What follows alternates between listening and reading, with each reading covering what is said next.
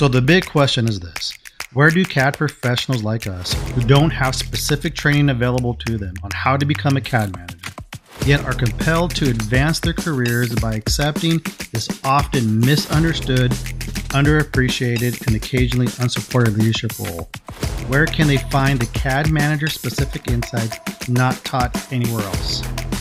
And how can they accomplish this while also striving to remain highly productive and billable on projects?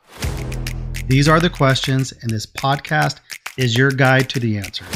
My name is Eric De Leon, and welcome to the CAD Manager Confessions Podcast.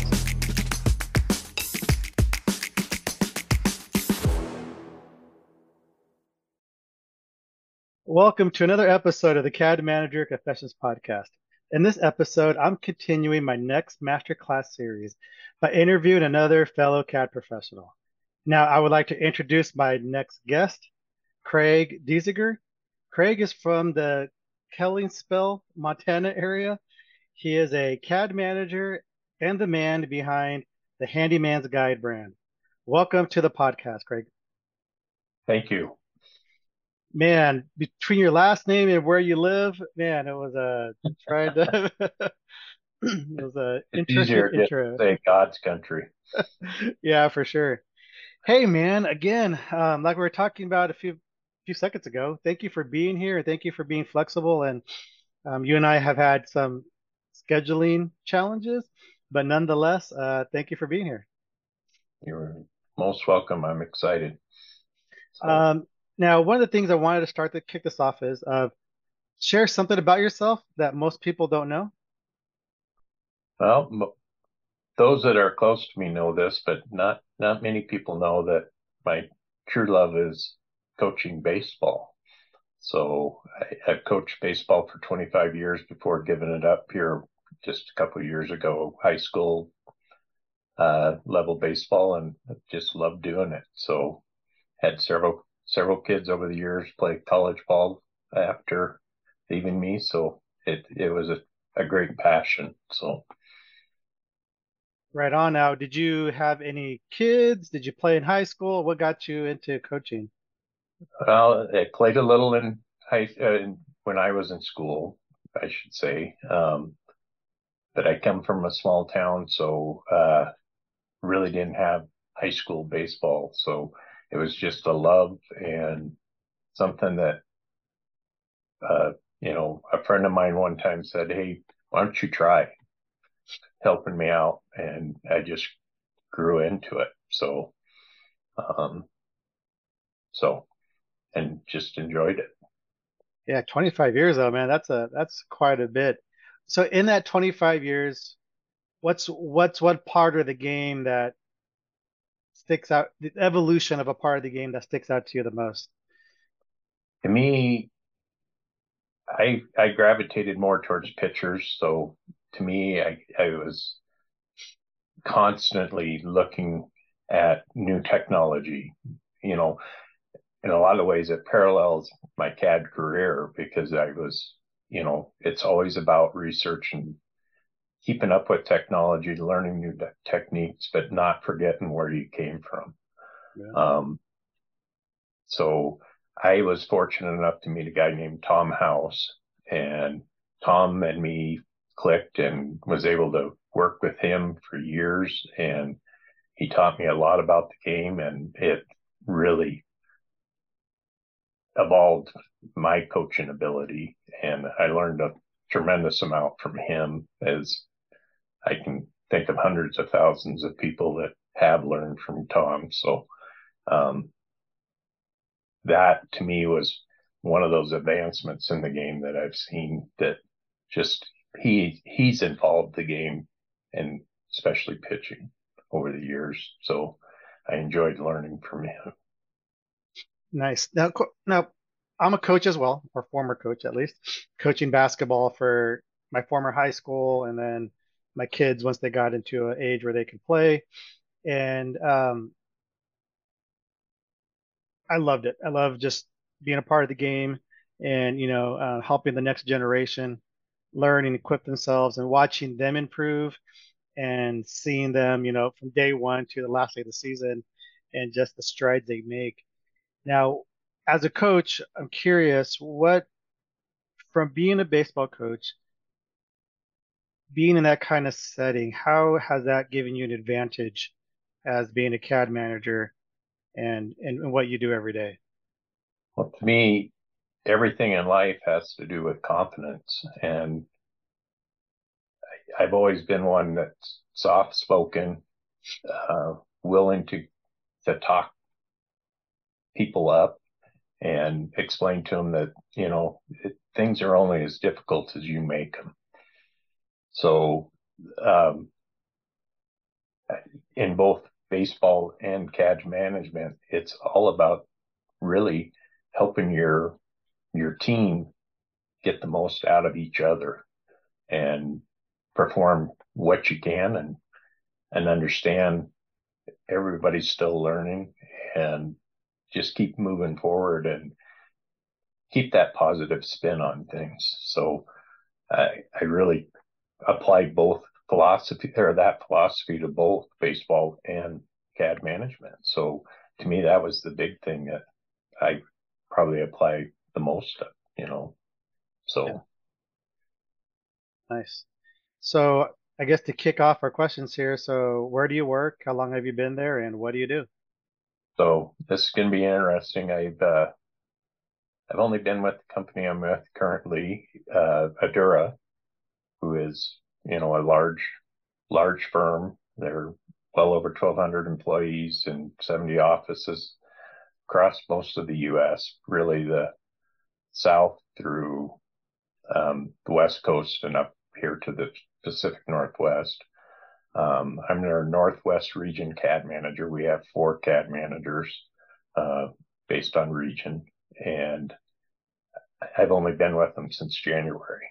Um, Prior to that, I was with the company for 25 years and was at times considered their CAD manager, and they were 400 employees and really didn't believe in the position, but really liked pushing that responsibility off to me. I did all their training um, and standardization and rollouts and things like that. Basically, did all the duties for them for years, and you know, at times, depending on who you talk to, I had that title. So, so it's been a refreshment coming to a company that really supports the CAD manager role and really believes in it. So, Yeah, so how does it work with your 4 regional CAD managers? What's the dynamic there when it comes to, you know, global CAD standards? Is it really by yeah, a region, look and feel, or do you guys get put your heads together and really come up with one central it's corporate standard? it's one central. We work pretty close with each other.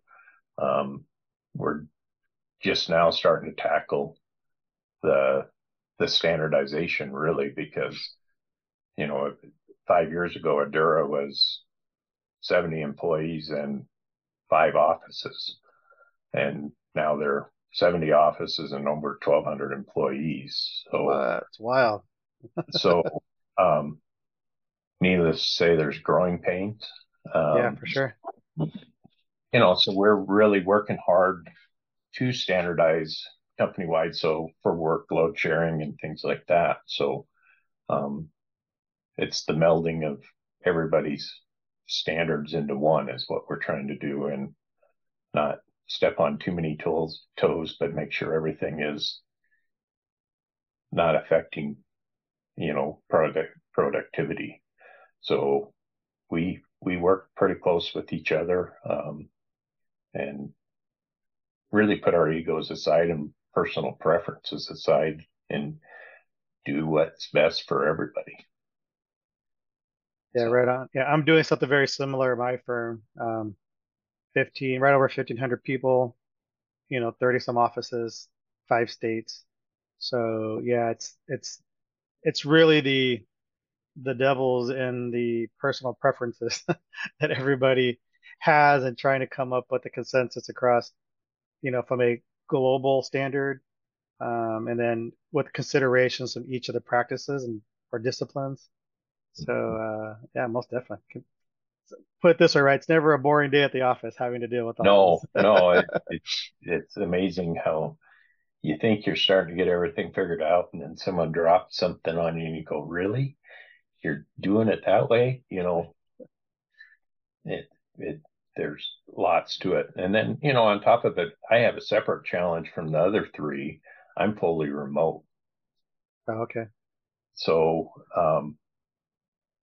you know, my parent office is Boise, Idaho, which is a 4-hour flight for me. Um, so, and or 6-hour drive either way. So I don't get to see the people that I work with very often, except through team calls and things like that. So it it creates other challenges that you know is new, but we're working our way through and finding ways around. So Yeah, right on. Now, are you a production CAD manager? Do you manage people? Do you have direct reports? it's just production. So Okay. I'm all about training, all about making sure everybody has the tools they need, things like that. So not really managing people yet. That's something that keeps getting tossed around, but it's hard to give up that stuff when you're buying a bunch of little companies and trying to meld them together. They're used to managing their own people, so I don't see that happening yet, but I see it in the future.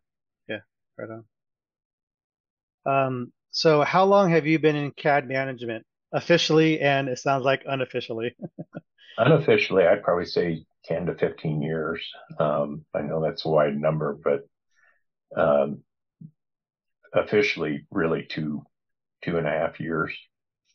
So, um, but I've always been in that role. So the guy that my former company really looked to doing all that. So, Yeah, one of my favorite questions to ask is, what is your CAD origin story? Where did this career kick off? Where was the dream? Where was the vision? Where was the inspiration? so it started, and I'm really going to date myself, 1983 on version 2.1 of AutoCAD was my origin. I was a freshman in high school. Like I said, I was in a small community, but I had an awesome shop teacher that said that knew how to write grants. Kevin Rubel, Mr. Rubel was his name. I owe a lot of thanks to him. Um, he wrote a grant that got a pin plotter, a 4-pin plotter, the old digitizers, computer software, everything, and said, "We're going to learn this software together. Anybody want to join the class? I'm looking for 5 to 6 kids." And my hand went up pretty quick, and that's all she wrote from there. I fell in love with it. Came out of high school saying, I'm either going to draft, or I'm going to teach, or I'm going to um, work on a golf course. So, and I initially worked on the golf course and realized I can't make a good enough living in Montana on that. So I went back to school and got into the CAD world. So, and have never looked back. So, and I've also taught. So, Yeah, it sounds like you hit all the points that yep, you had coming out of high school. yep. So, What was the very fortunate. yeah, what was the challenges trying to get into technology being in a small town? Because I know sometimes you go, again, I'm not gonna say this for everywhere, but most of the times I go to small towns, it's like going back 20, 30 years just because it's just the way of the the culture and the way that the people are, which is it's fine. Yeah, But I know sometimes the challenges of I wouldn't. modernization stuff. I look back and I think, we were really fortunate at my school, but it was because of teachers like Kevin Rubel that wrote these grants to get this wonderful equipment.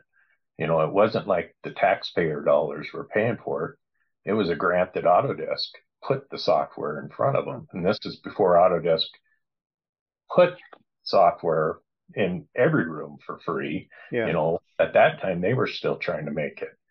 So I was just fortunate enough to have someone like that. I felt like, you know, I didn't have to push for technology. It was there at my fingertips because of guys like Kevin Rubel. So um, I don't know that I can tell you what the challenges were. We were a very small school, maybe 15,000 people in the little town of Eureka, Montana. So it, I felt like we were fortunate for it, but it was the right fit for us. We were a logging community, Mm-hmm. and so everybody either was a logger or, you know, basically had something to do, lumber mill, something like that. So to me, CAD made total sense because I didn't want to I didn't want to go into that industry, but my background was running heavy equipment and things like that. So the civil world came easy to me. So technology just was natural, you know. So if you're in the logging town, then what kind of, and it's probably a lot of folks just naturally went into that's probably one of the bigger employers, right? Yeah. We had in Oregon, we had some of that with logging and mills. And so there was that small town that was like the place to work. So then what would have been your first job then with your degree, drafting professionally? My first job was with a civil engineering firm. I was hired right out of school. Um, matter of fact, I had a full year left. I went to ITT for my 2-year degree, and the guy that hired me said, "With your background, I was running a little D3 cat before I knew how to drive a car, and Nice. he knew I understood, what it took to build a road, how to lay a culvert. I may not understand the principles behind it, but I knew what it should look like. I had an understanding of how it was built. And to me, that's what got me through the door. It wasn't, I could have still been just learning CAD. Um, he, the way he always described it was you had street smarts, and that's something he couldn't teach. Yeah.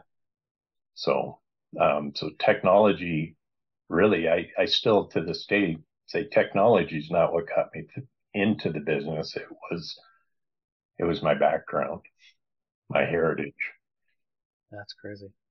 Yeah, so so how old were you when you started? I always find it fascinating when you go to small towns and you see like 12-year-olds on these big old tractors and they're I the was ones they're driving it I and was probably 11 or 12. that's awesome. I would spend the summers up in the woods with my uncles, and my family owned one of the mills in town, and I was building logging roads, when I was that age. So That's wild. That's crazy. so it was a lot of fun. I'm thankful every day for that childhood. So What are some challenges that you run into as a CAD manager, and what actions are you taking to overcome those challenges? so to me, the biggest challenge, and I almost hate to say it because I don't know who's going to hear this, but my biggest challenge is the remoteness. I enjoy being remote. Don't get me wrong. It's the not understanding every day what's going on. It's not always as easy for people to come to me and ask those questions because, you know, technology, you would think it would be real easy, but it's still easier to look over your shoulder and say, hey, I'm having this issue. So I tend to have to do a little more communicating via the phone and things like that. That takes some time, but just calling and checking in with people and saying, hey, not really looking for anything, but just talking, finding out, you know, how often and picking up on pain points from them to help resolve things like that. So to me, it's the remoteness and learning how to listen. And here again, it goes back to that coaching, understanding, you know, when I was coaching kids, it was understanding there's more to life than more to the game than just, you got to bring that human element into it. So you're trying to pick out what those pain points are and what you can do to help without them communicating, hey, I'm having this issue. Because most people aren't willing to admit their faults. So you kind of got to find those holes and help them fill those holes, if that makes sense. So, So most definitely. That's always interesting though, right? Because I think, just in previous episodes as well, talking about listening being one of the traits of a great CAD manager, and how sometimes we as CAD managers can get ahead of ourselves and to trying to fix the problem before the people even though we may know the answer, but allowing us to listen, listening and then allowing them to their, let them be able to speak what they need to speak about. Like you said, so that way we can listen. And sometimes you have to listen between the lines, to yep. figure some other stuff out, right? But if we don't take the time to listen, then we may lose out on an opportunity to truly help them, right? I'm not sure which interview I heard with that, but I went, oh man, it was something that I didn't realize I was doing some of the time, but since I heard that, I have caught myself several times not listening. And it's amazing how easy it is just to get into that funk. And maybe that's one of the benefits of being remote is it's easier to step back and listen because you're not sitting there with all eyes on you wondering, okay, what are you doing? Type thing. I'm sure they're wondering, is he really working? Because I'm not in the office, Yeah. but it is a little easier, I think, to listen being remote because you don't have that pressure of all eyes on you type thing. So um, there's benefits there, but yeah, listening is definitely a great trait that I'm still learning. Yeah, I think So we all could do better.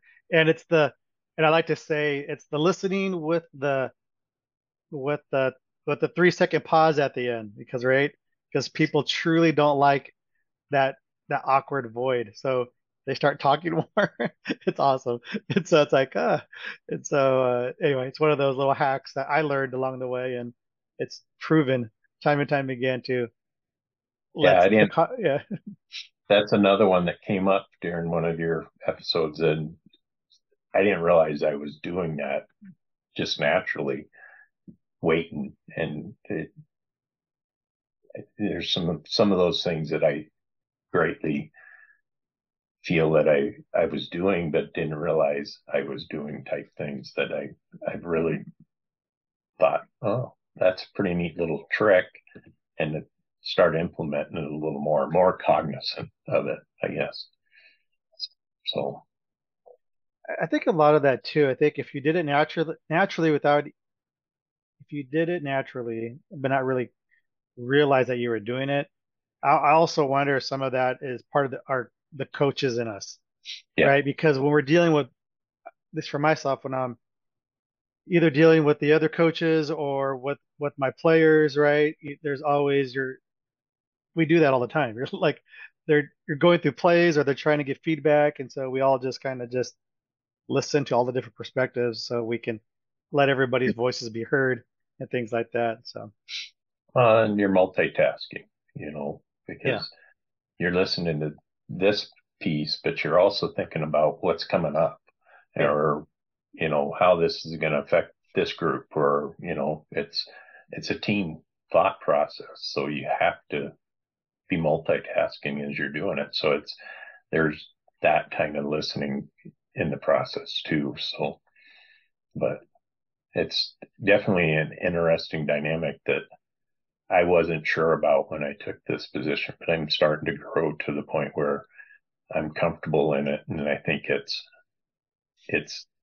becoming viable. I wasn't confident in it when I started. It, So what's that? So the lack of confidence, what's that mean? If you don't mind expanding on that, I mean, what's that like? Obviously, you've been doing this for a long time, so confident. I mean, to me, should have the confidence of I've been doing this for a long time, so I do know what I'm doing. But or the lack of confidence of it's a new job. I have to it's a new job. prove myself. It's a new job. Yes. In the CAD world, especially in the civil world, there's 5 or 6 different ways to do things.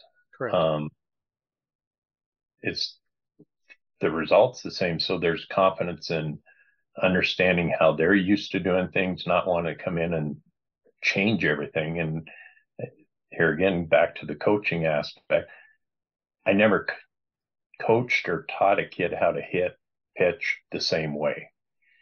You know, Principles, yes, but they can throw the ball a little different. You know, um, taking an analogy from Tom House, he always said to learn a kid's true arm slot or how they should throw, put a blindfold on them, put a rock in their hand, and tell them to throw it. And that's the arm movement that you want to mimic, because they're not thinking about anything.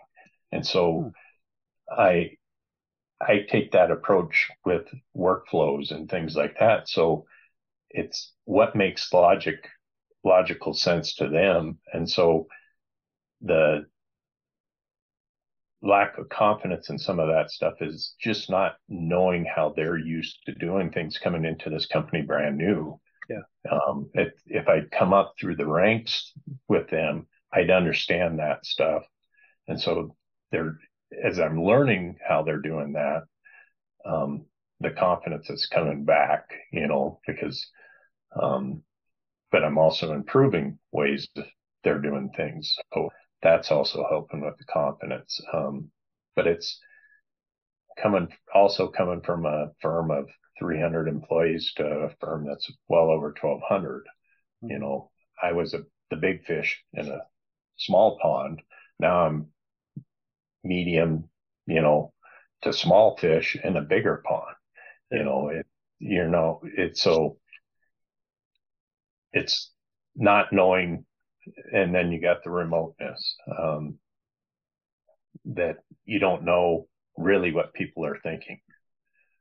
Are they thinking you're full of it, or are they believing what you're selling, type thing? Yeah. Um, so I attack that different ways. I'm not a flamboyant person, and I'll be the first one to say I don't know everything there is to know. And if I'm not learning from you, then I'm probably not doing my job well enough. Yeah. So, so yes, there's confidence, but the confidence has more to do with the unknowns that are hard to figure out from remoteness. So Yeah. What is one thing you wish you knew earlier on in your career that you know now? patience, probably. Um, I don't know. I would probably say patient, whether it was coaching or CAD. I wanted it all, and I wanted to learn it all now. I didn't like not knowing how to do something, so I was right away in there. I probably spent far too many free hours learning CAD on my own.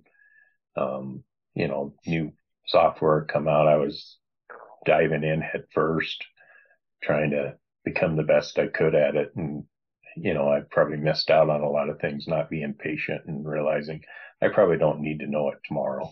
I can probably wait a few months and learn it um, over a little longer time. It's not a race. Or not a sprint, it's a marathon. Yeah. So, Okay, so I want to unpack one thing you said there, and I think this is true to most of the successful CAD managers that I know, is at some point in their career, they realize that their hunger to be the best that they could be. So pride in their work, pride in how they present themselves. I think almost everybody I've interviewed at some point said that that they learned CAD or the new software on their own time. Now, I'm not speaking for a lot of current folks, but I do know that a lot of newer um, professionals in in the corporate world want either corporate to pay for it, or they just feel like it's just not required. Um, to me, I feel like it is. So one is, when you did that on your own to get better at CAD, was that paid, unpaid? And then what was, again, maybe elaborate on the drive of what was the mindset in those moments where you're like, I'm going to put extra time into this. so to me, the mindset was, and this is how I was brought up, I'm investing in myself. Hmm. Um, so no, most of that time was not, if I needed a book, a lot of times they would buy me this book, typing a $56 book. Um, Now it's $110 to $120 book. Yeah. But I always felt, okay, if I invest this time now, in the future, I'm going to get paid for that hour. Um, Part of me says that's still true. Part of me says it's not. Um, I don't, you're right. I don't think a lot of today's youth coming out, or even, the prior class before that, it's an old school way of thinking about things, I think, in a lot of ways. But I'm also starting to see, I think, a lot of people realizing, yeah, I have to put that time in, and that's something I encourage them to do. I'm telling them, some of the guys that I'm most excited about that I'm working with, I'm realizing they're picking up on that and are putting in their own time and really saying, okay, I want to get heavy into scanning. So they're doing it on their own time, trying to figure it out to show, hey, this is my interest and I can do this. And with the hopes that the company will move them towards that type of position, um, and let them grow. So I think there's still benefit in doing that. I also did a lot of that on my own, just because of the times I've lived through two, maybe three recessions now Yeah. in my career. And I always felt the more hats I could wear, the better off I was. I got a degree in surveying, never sat for my license, but I know surveying, I know the civil side, the design side, the software side, to where if it comes down to me versus this guy getting laid off, I felt like, okay, they're going to go with me because I can use more tools. And, it goes to why I called myself the handyman, was Yeah. I wanted to make sure I had enough tools in the belt that I was valuable enough to not be let go.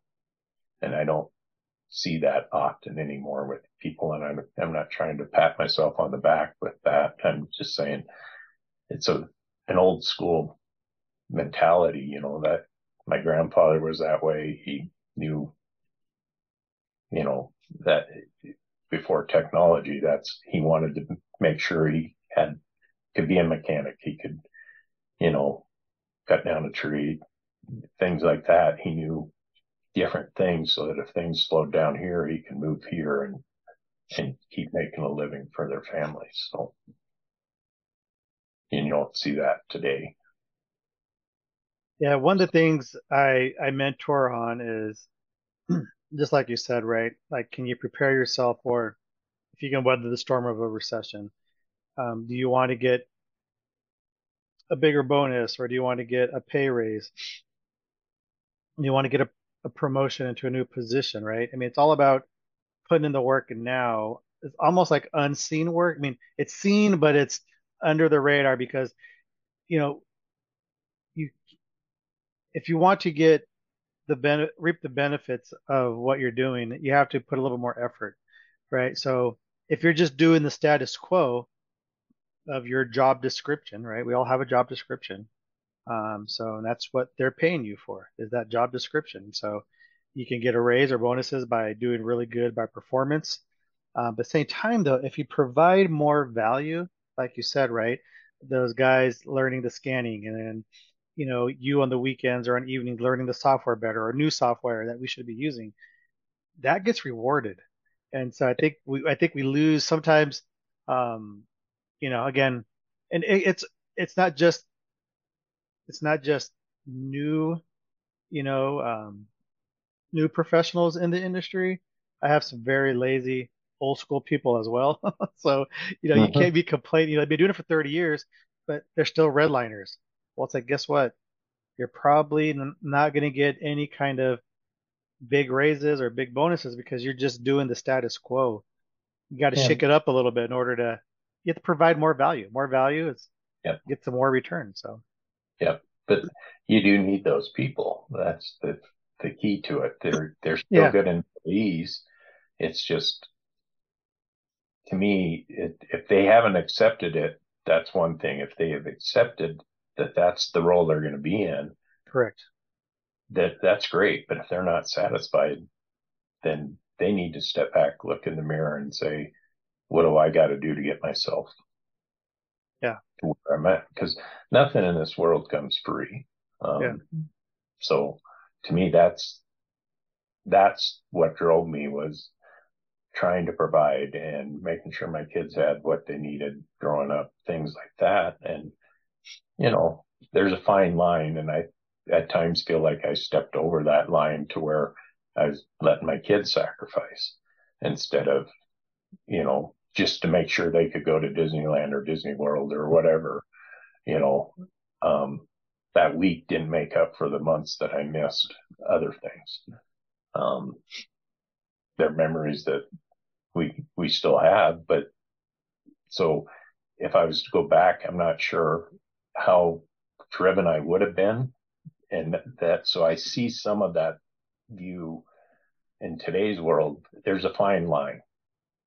So you need to evaluate really what your priorities are and understand whatever you choose, there's consequences and you're going to build from that. So if you're happy being a redliner and there's, there's room for you. correct. No, I agree. Well said. Well said. What would you consider to be your CAD manager superpower? I forgot to even think about that one today. Um, my superpower is probably I'm willing to transform, and by that I love thinking outside the box. Um, so to me, when someone gives me a problem or and is looking for a solution, I think that's when I'm at my best is trying to think, okay, these are the tools I have. This wrench is usually used for this, but man, I can make it work here. So, transforming something that isn't thought of to be used for this type of thing, this but making it work for that solution is something that I've been good at my whole life. So, um, so thinking outside the box or transforming. So I would say That's really is, good. Yeah, I think one of the things that I was mentored on early was, um, and still carried to me today, is that looking at other industries to see how they're using the wrench, yeah, because then it can bring inspiration of how to use the wrench in your industry. But if you're not keeping, if you're not, if you're not either looking at what the other things the wrench can do, or overall like experience, I mean, you can miss out on some opportunities of just being one dimension at the same time. But no, and plus you as a superhero, you have the utility belt already. So, you got your handyman's belt. There's lots of stuff on it. So, yep. And that's, yeah. So to me, that's key is just being flexible, willing to transform and move things in a different direction. So just because it's an alignment doesn't mean it can't be line work or, just plain line work. yeah, There's lots of things, alignments can be used for. It's not always the center line of road. yeah, for sure. I've done it for walls. The Yeah. front face of the wall, make that your for a retaining wall and then project the width of it backwards. So yeah. So What are that one or two CAD commandments that you live by without fail?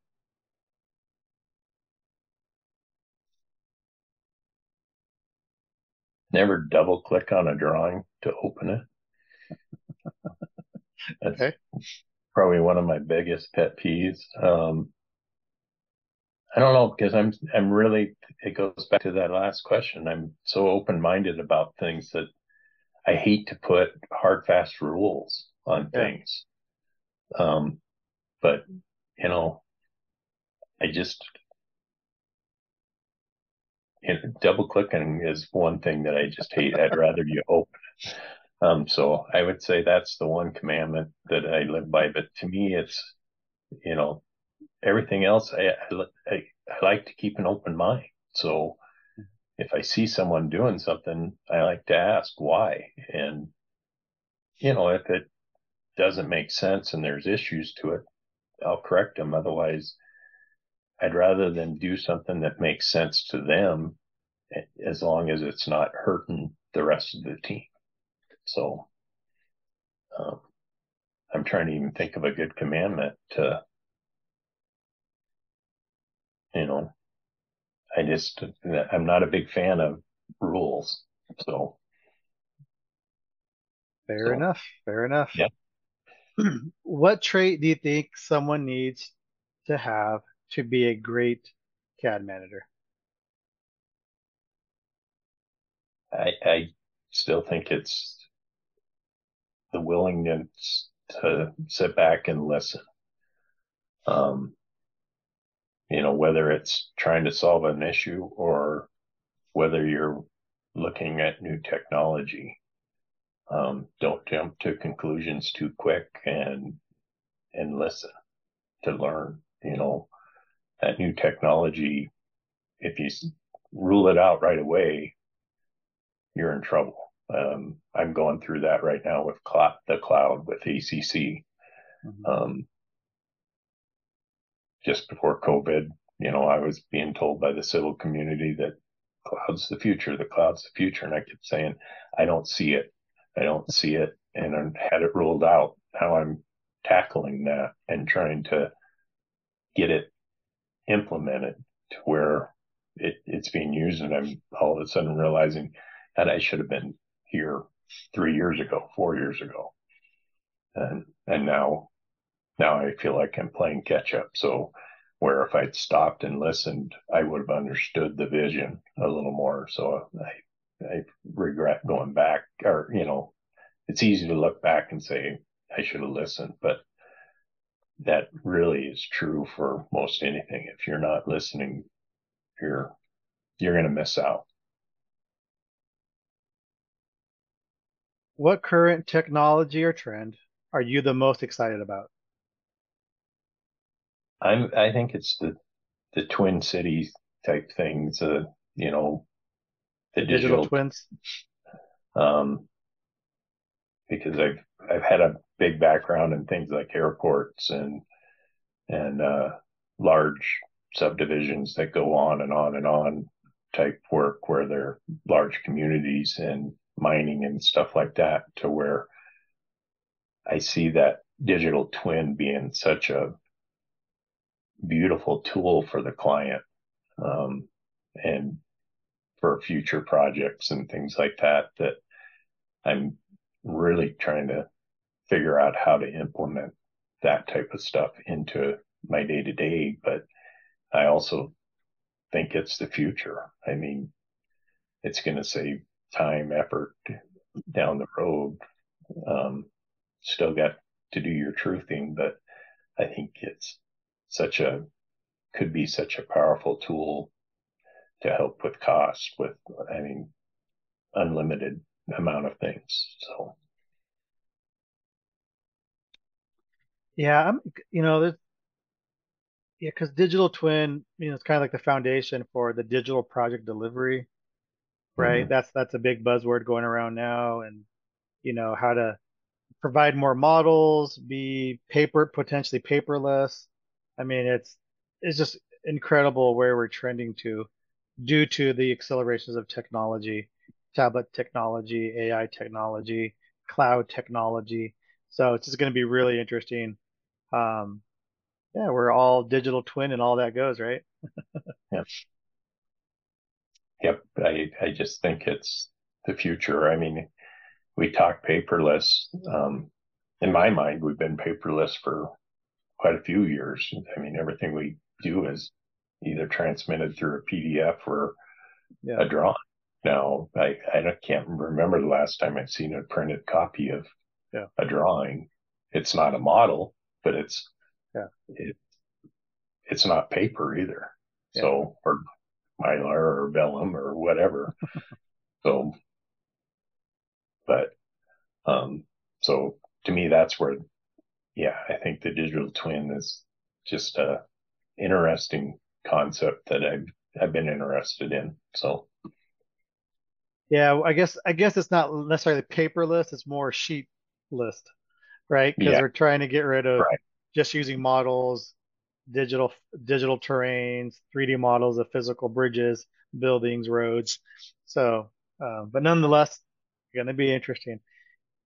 Now, my next question, you kind of already answered it through what you just answered, but what are your thoughts on the future of CAD? Well, I I don't I do see it becoming more of a model driven world, to where the information is in the object versus you spending all these hours trying to convey it. Mhm. Um, so much of, especially in the civil world, is really, we like to think it's has a high tolerance, but really and truly, if you were to as built your projects, how often is that project truly built identically to the 2D sheet that you Yeah, provided with all the nodes? Um, they're really building it based on the model, um, in a lot of ways today. So to me, I just see that moving in that direction more and more. I know there's still going to be specs and things like that, but I just don't see the drawings conveying so much of that anymore. I think it's going to become the model and the object.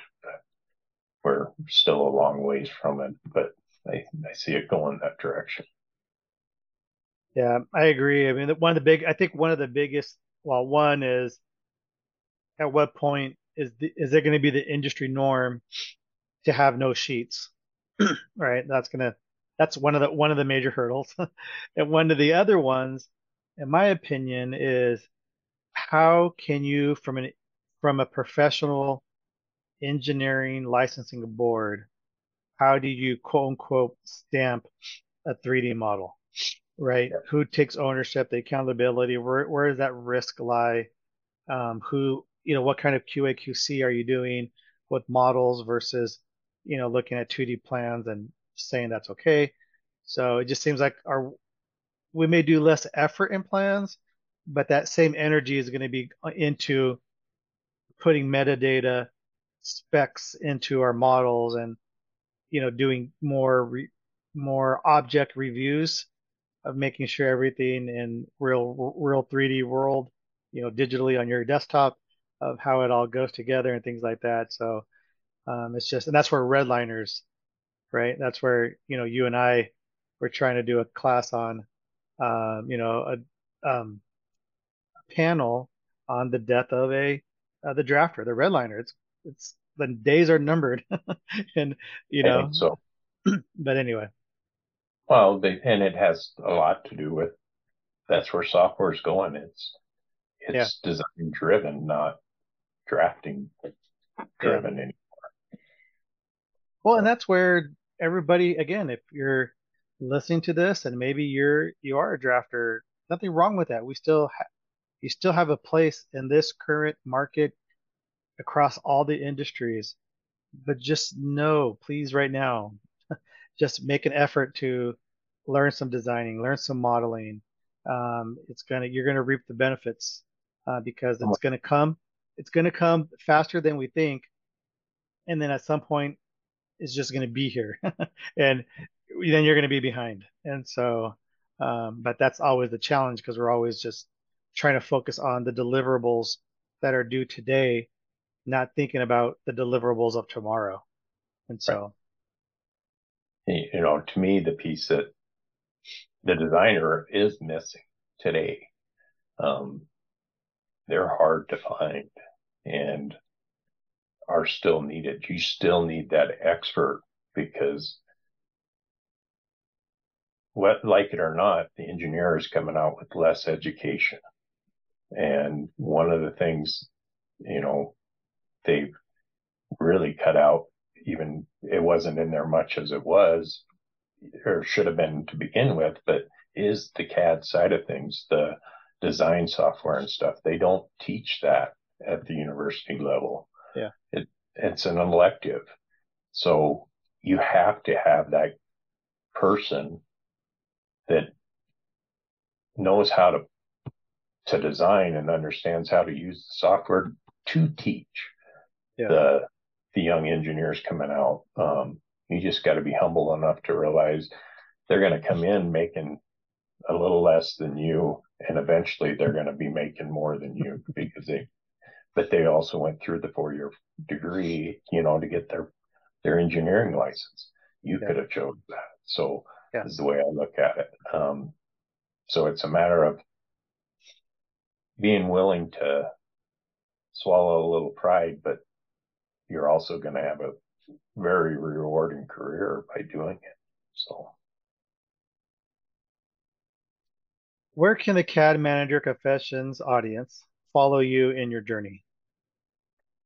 to me, the easiest place is LinkedIn. I'm not a huge media fan, or social media fan. So um, I'm very busy on LinkedIn. Um, a lot of people don't think of Autodesk University as a social media site, but I'm heavily in that. I've taught 14 different classes there over the years. So I'm very involved with Autodesk University, and that's my way of giving back. Um, so um, I use Autodesk University as a way of meeting people, building my network. It's not necessarily always about learning new technology. It's about knowing who to ask. So I spend a lot of time there just trying to meet the right people, get to know them, be willing to share what I know and stuff. So Autodesk University is probably that easiest way to learn who I am. But LinkedIn, I'm busy on that too. So Before we say goodbye, Any parting advice or thoughts to the CAD management community? To me, is it goes back to my core is listen, keep listening. You'll eventually hear what you need to hear. Well, thank you for being a part of this podcast. And for those listening to this episode, thank you for pressing play. Thank you for listening to this podcast episode. If you found the things we talked about today valuable, I would be honored if you would subscribe, leave a review, or share your thoughts by leaving a comment or sharing a screenshot of the episode and tagging me on social media. Until next time, continue to challenge the status quo, be the leader you wish you had, don't be afraid to step into your greatness, and good luck in your pursuit for the perfect set of plans. Thank you for pressing play.